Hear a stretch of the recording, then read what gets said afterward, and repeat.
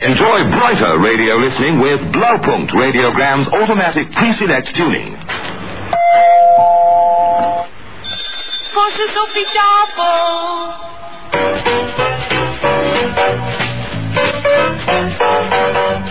The makers of Epic Pure Sunflower Oil, Purine and Pret Cooking Fat, Yum Yum Peanut Butter, Maple Margarine and Niblets Cheese Twists present the Epic Casebook.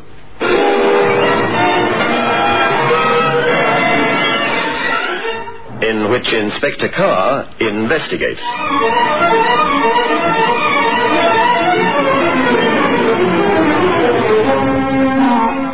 Good evening. Tonight's story shows why a detective has to draw a very clear line of distinction between assumption and a definite clue. To assume something is to take something for granted without regard to fact. This a policeman has to be very careful about. A clue is a very different kettle of fish altogether. At the police college, they'll tell you that clues revealed during an investigation are facts or basic principles that serve as a guide. But these are concrete things like fingerprints, false alibis, and so on.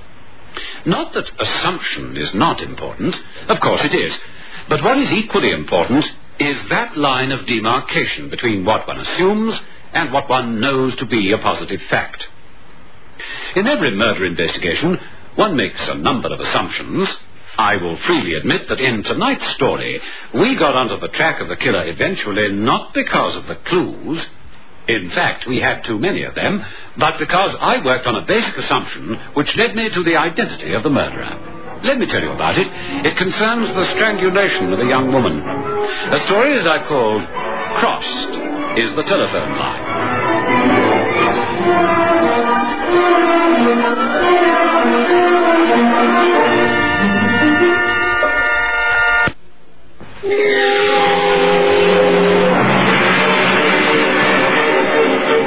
The Middle Temple at the Inns of Court, which is the Middle Temple of what is known as Lincoln's Inn and Gray's Inn, with its quiet, peaceful, if somewhat bleak, legal atmosphere, is hardly the place where one would expect to find the victim of a brutal killing. Yet that is where Marjorie Heathcliff met her death. You're Sergeant Berry? Yes, sir. Bow Street Police. I've taken statements from the man who found the body, the caretaker. Where are they? In that office over there, sir. I see. According to operations, the man's name is Kramer, and the cleaner's a Mr. Newman. That's right, sir. I'll present him with my compliments. Tell him I won't be a moment. Dr. McPherson and I will take a look at the body. Horrible. You know, Inspector, I've been associated with violent crime, brutality for more years than I care to remember. But a sight like this, a young woman in her prime of life, still makes my blood boil.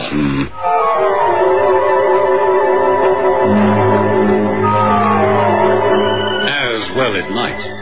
The body was lying on the floor of what looked like a neat and tidy office. But there was nothing tidy about the corpse. The full horror of the crime that was done to her was there, expressed on her face. She was lying on the floor, her knees drawn up, her arms tucked under her, as though she was using her office floor as a place to rest. It was when I looked at the corpse from another angle and was able to see her face that the full horror of the crime became apparent. Her eyes seemed to be popping out of her head. Her jaw sagged down from an open mouth, her lips blue, the color of her skin an ashen white. All unmistakable signs of strangulation. Poor girl. How old would you say she is, Mag? 25, 26? Somewhere around there, I should say. What's your theory? Well, judging from the position of the body, it looks as though she was walking to the front office when somebody attacked her from behind. You see here, Inspector, she was killed with either a piece of string or a length of cord or something. The place been searched? Have they found anything? No, not a thing as yet. She doesn't seem to have put up much of a struggle. No, it doesn't look like it. We'll take the body back to the morgue with us. We may find something in her fingernails. It doesn't look like it, though. All right, then you do that, Mac. I'll have a word with this Mr. Kramer.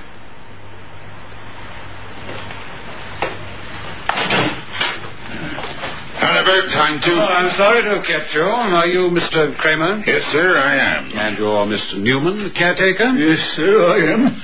It's like something out of the movies, ain't it? We are. I'll never be the same again. Mr. Newman, I'm sorry to trouble you. Now, why don't you go and make yourself a nice cup of tea? I'd like a word with this gentleman here. Yes, sir. Now, sir, what were you doing here? I came here by appointment. If that's Marjorie Heathcliff lying out there, then she's the one I'm supposed to see. Have you met her before? No, she phoned me at my hotel. When was this?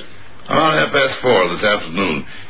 You see, these guys, Wright, Sims, and Cheatham, they act as my English lawyers. Did you say you've never met the girl? Listen, Inspector, I'm on a multi-million-dollar concern, and I'm not easily rattled.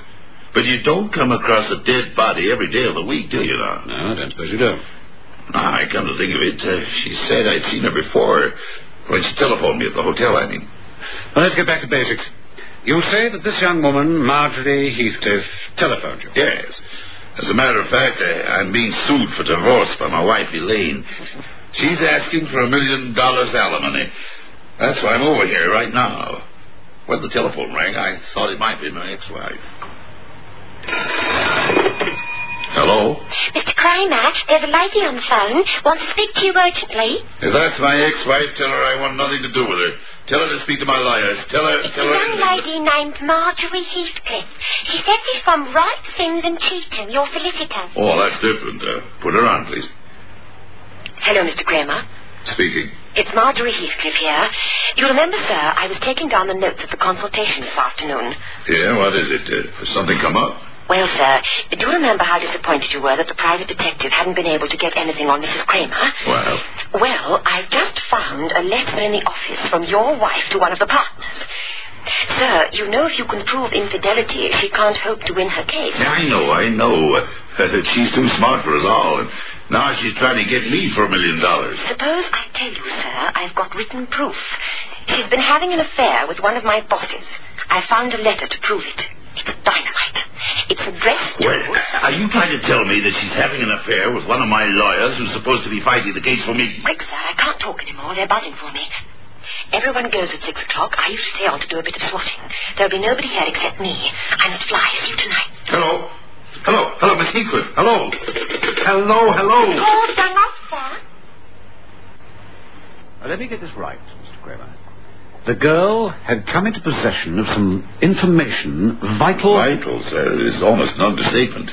If that girl had been able to give me the information I needed, she'd have been set up for life. I don't know whether you've been reading the newspapers, Inspector, but my wife is better known as Elaine Talmadge. At least she was an actress until she latched onto my bank account. Well, there's a motive, all right. It looks as though somebody strangled her to stop her giving you the information you wanted. Well, can't you see what this means, Inspector?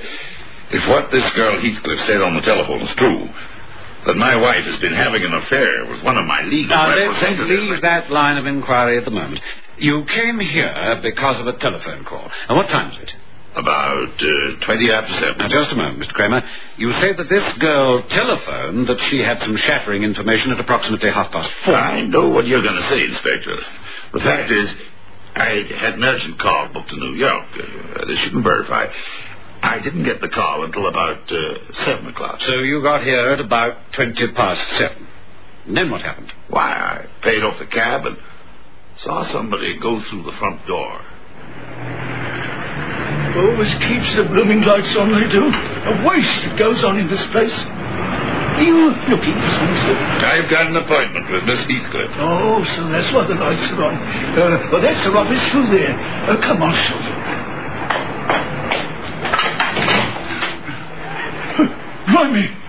Blimey! Miss Heathcliff! Police! The girl had something to tell me, and somebody strangled her so that she couldn't tell anybody anything. I see. Tell me, Mr. Kramer, did you find the letter? Letter? What letter? Oh, come, Mr. Kramer. Neither of us is a child. You said that the girl had evidence that could ruin your chances of winning the court case. Something that could cost you $1 million, and you asked me, what letter? Didn't you have a quick look around for the vital piece of information that Marjorie Heathcliff talked about? Yes, sir, I did. I sent the caretaker out to get a cop, and I had a quick look around, but I never found anything. Well, at least you're being frank. Sergeant! Sir? See that this gentleman and Mr. Newman are transported to their respective homes. Right, sir. But I demand to see the police. Well, your demands are being met, sir. Come in. I'm Inspector Carr, New Scotland Yard. Sorry, my name is Sims. You're darn tootin' right, Mr. Sims. Tell me, Mr. Sims, what did you do with it? Do with what, Mr. Gray? Don't give me that. What did you do with the evidence? That's why you killed Marjorie Heathcliff, isn't it?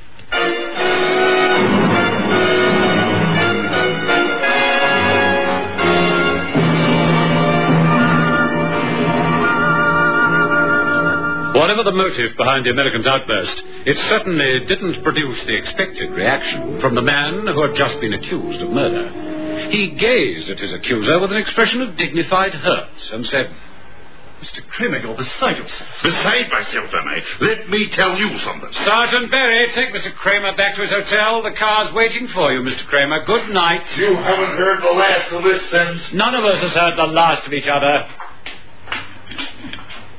All right, Mr. Sims.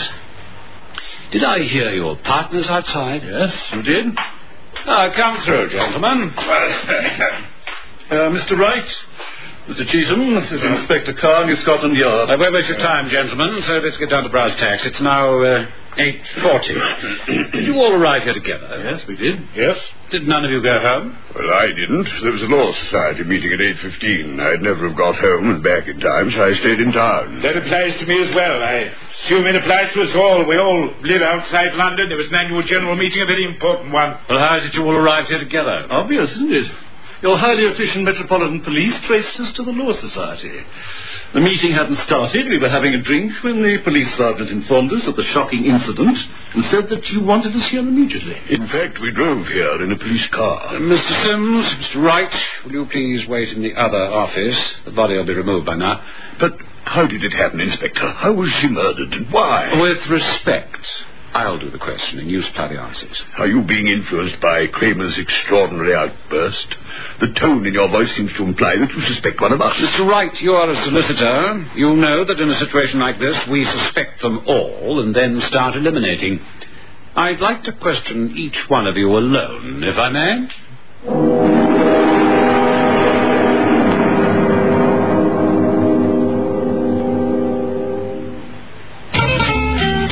It does your heart good to bake a maple cake and see them up for more. Feather light, fine textured and rich tasting. That's how your cakes will turn out every time you use Maypole margarine. Maypole margarine is rich in flavor, rich in vitamins too. It does your heart good to bake a maple cake and see them up for more. Maypole. It's got lift. It's got lift. Purine Tasty's got lift because Purine is pure. Purine Tasty is light, fluffy, and full of lift. With Purine Pure Cooking Fat, you get the taste of your own good cooking.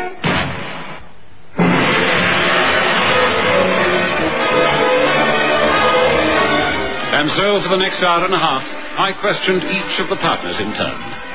Dr. McPherson's first examination showed that the girl had been strangled at about 7 o'clock at night. But the examination was a superficial one, and one would have to allow half an hour's error. Only one of the partners had a satisfactory alibi for the time between 6:30 and 7:30.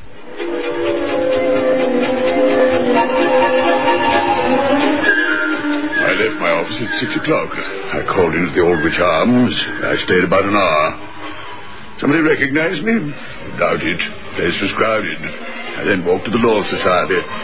Got there about 7:45.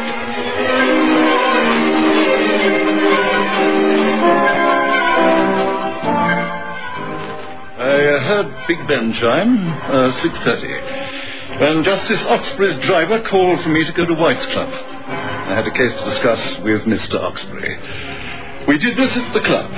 Justice Darling then dropped me at the Law Society at about 20 to 8.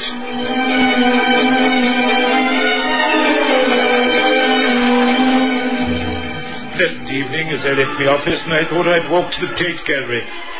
They had a new Bruckner I wanted to see. What time did I leave my office? Well, soon after Sims. Around about 6:30. Then walked to the Law Society, got there about 7:30. That's where I met my partner. I warned each of them that they would have to make themselves available for further questioning, and they departed. By then it was nearly 11 p.m. There was little more I could do.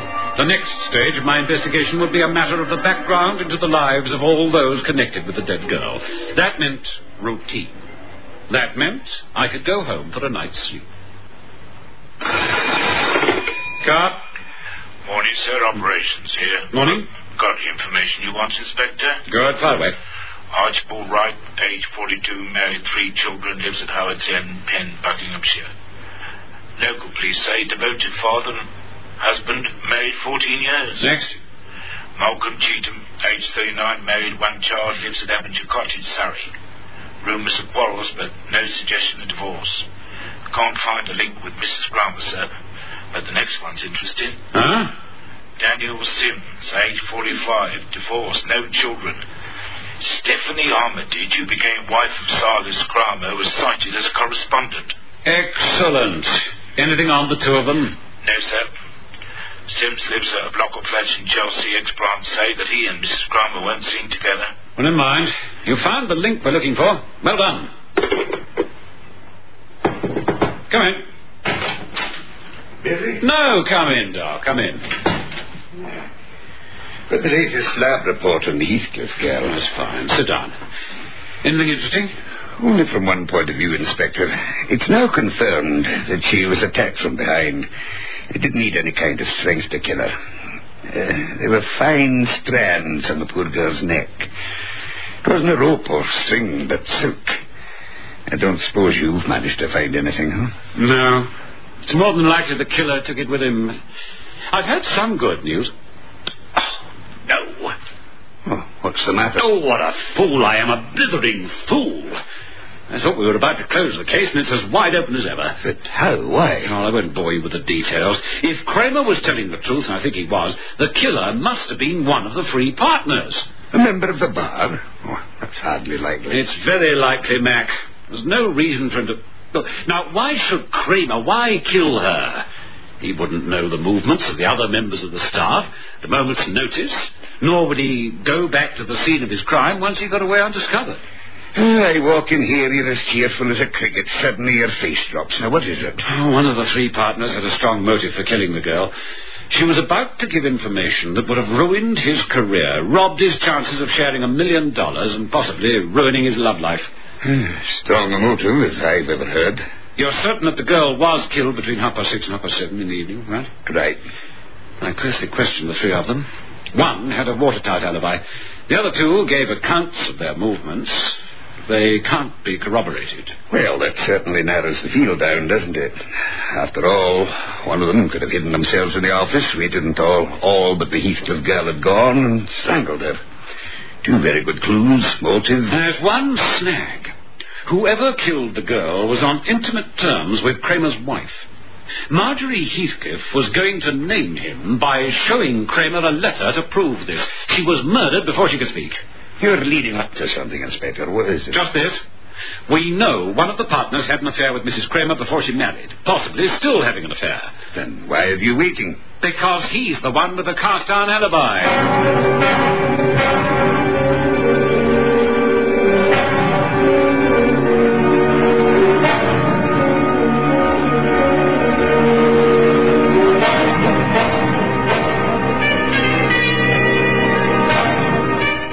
Cast-iron it seemed to be. Justice Oxbury was certain that Sims had been with him between the vital hours of 6:30 and 7 p.m. Then something hit me. There was another possibility. Mr. Wright, as the senior partner, have I your permission to spend an hour or 2 in your offices? It might give me some sort of lead. Oh, do what you wish, Inspector. I realize that we're all under suspicion. All I want is for you to solve this case as quickly as you can.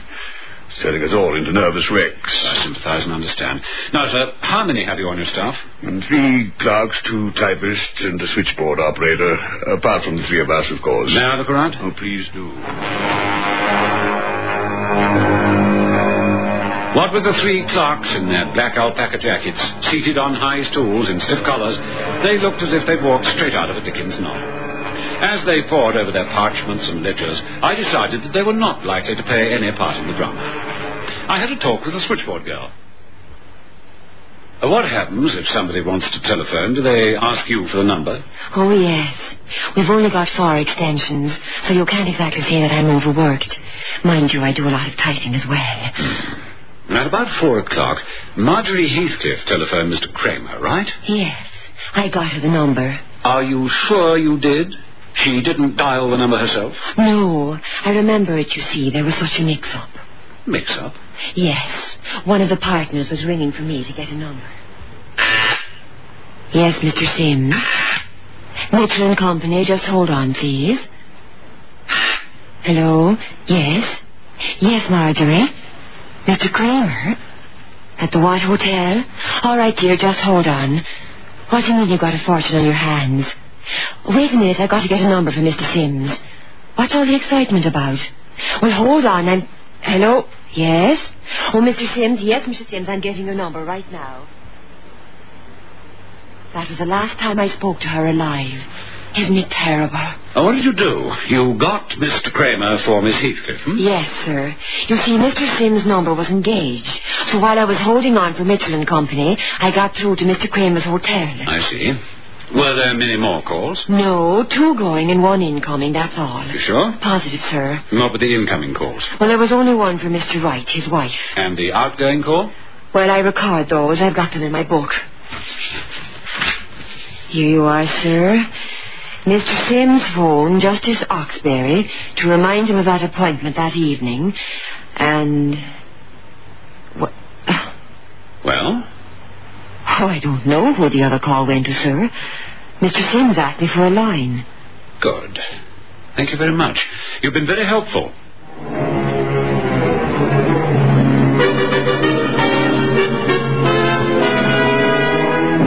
At last, what looked like a jigsaw puzzle became a pattern. I needed to question Mrs. Kramer in order to be certain. Mrs. Kramer? I'm inquiring into the death of a Miss Marjorie Heathcliff. You read about it in all the papers, I suppose? Yes, I have, Inspector, but I don't think I can help you. How well do you know Mr. Daniel Sims? I know that the firm of Wright, Sims, and Cheatham are acting for my husband. Is that all? Have you never met or spoken to Daniel Sims? What has that got to do with... Please answer my question. Well, I knew him a long time ago. You're an intelligent woman, Mrs. Kramer. And a very good actress. But let's not waste time. He got divorced because of you, didn't he? I said we knew each other a long time ago. Madam, are you trying to tell me that Sims didn't phone you the afternoon of the evening the girl was killed? Who said he did? Supposing I tell you that the switchboard girl... Did she listen in? So you did talk to him? Yes. And did he mention to you the letter that Sims so foolishly left lying around? A letter that the dead girl could have got £1,000 for? I don't know anything about the letter. He did mumble something. I don't know what he was talking about. I was very busy. Everyone knows that switchboard girls have very vivid imaginations. He didn't mention the Heathcliff. Where were you between the hours of 6 and 7:30? I don't know. I think up at the West End shopping. Why? Madam, I have a search warrant here.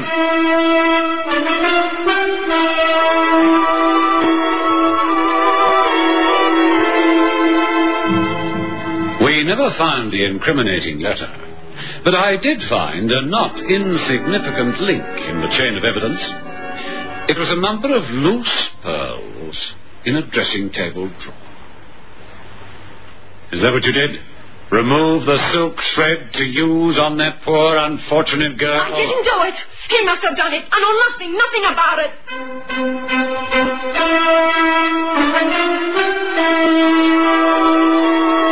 By then, I was sure that she was the murderess, but I had to get final proof. Why did you phone Mrs. Kramer on the afternoon of the murder, Sims? I didn't. Didn't you? You overheard Marjorie Heathcliff tell Mr. Kramer that she had a letter proving you were having an affair with Mrs. Kramer. Proof that destroyed all hope of getting that $1 million settlement. You heard the girl say that she would wait for Kramer in her office. It was you that urged your lover to commit murder. You're as guilty as she is. Even with your cast-iron alibi, you'll swing, Sims. Swing for the murder. No. Yes, I warned Stephanie what was happening. But I swear to you that I didn't know that she was going to do this terrible thing. When I heard of the murder, I knew what had happened, but I was not an accomplice to it. I had no idea that Stephanie would drive to our offices and strangle this girl. I swear it. When Stephanie confessed to me, She confessed to you, did she? Well, congratulations, Inspector. I hear that Mrs. Kramer and Sims are accusing each other now, each saying the other was responsible. Yes, each is as guilty as the other. They'll both pay the penalty, all right. How did you get on to the woman? It's a funny thing. We had definite clues involving Sims, but as for Mrs. Kramer, there were no facts to go on. But there was a strong assumption. An assumption? Yes, it was this. Well, listeners, do you know what that assumption was? Not sure? Well, I'll be back to tell you after you've listened to the commercial.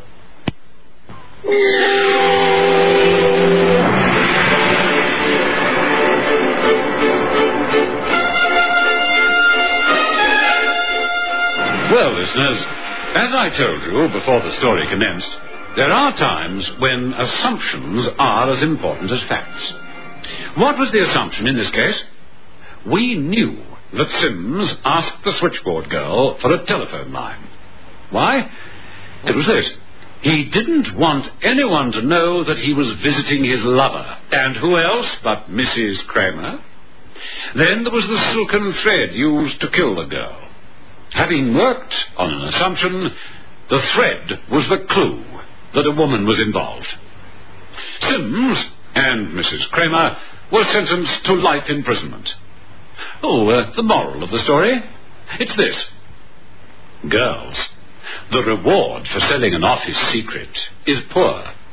All you'll get is the string of the pearls around your neck. Good night.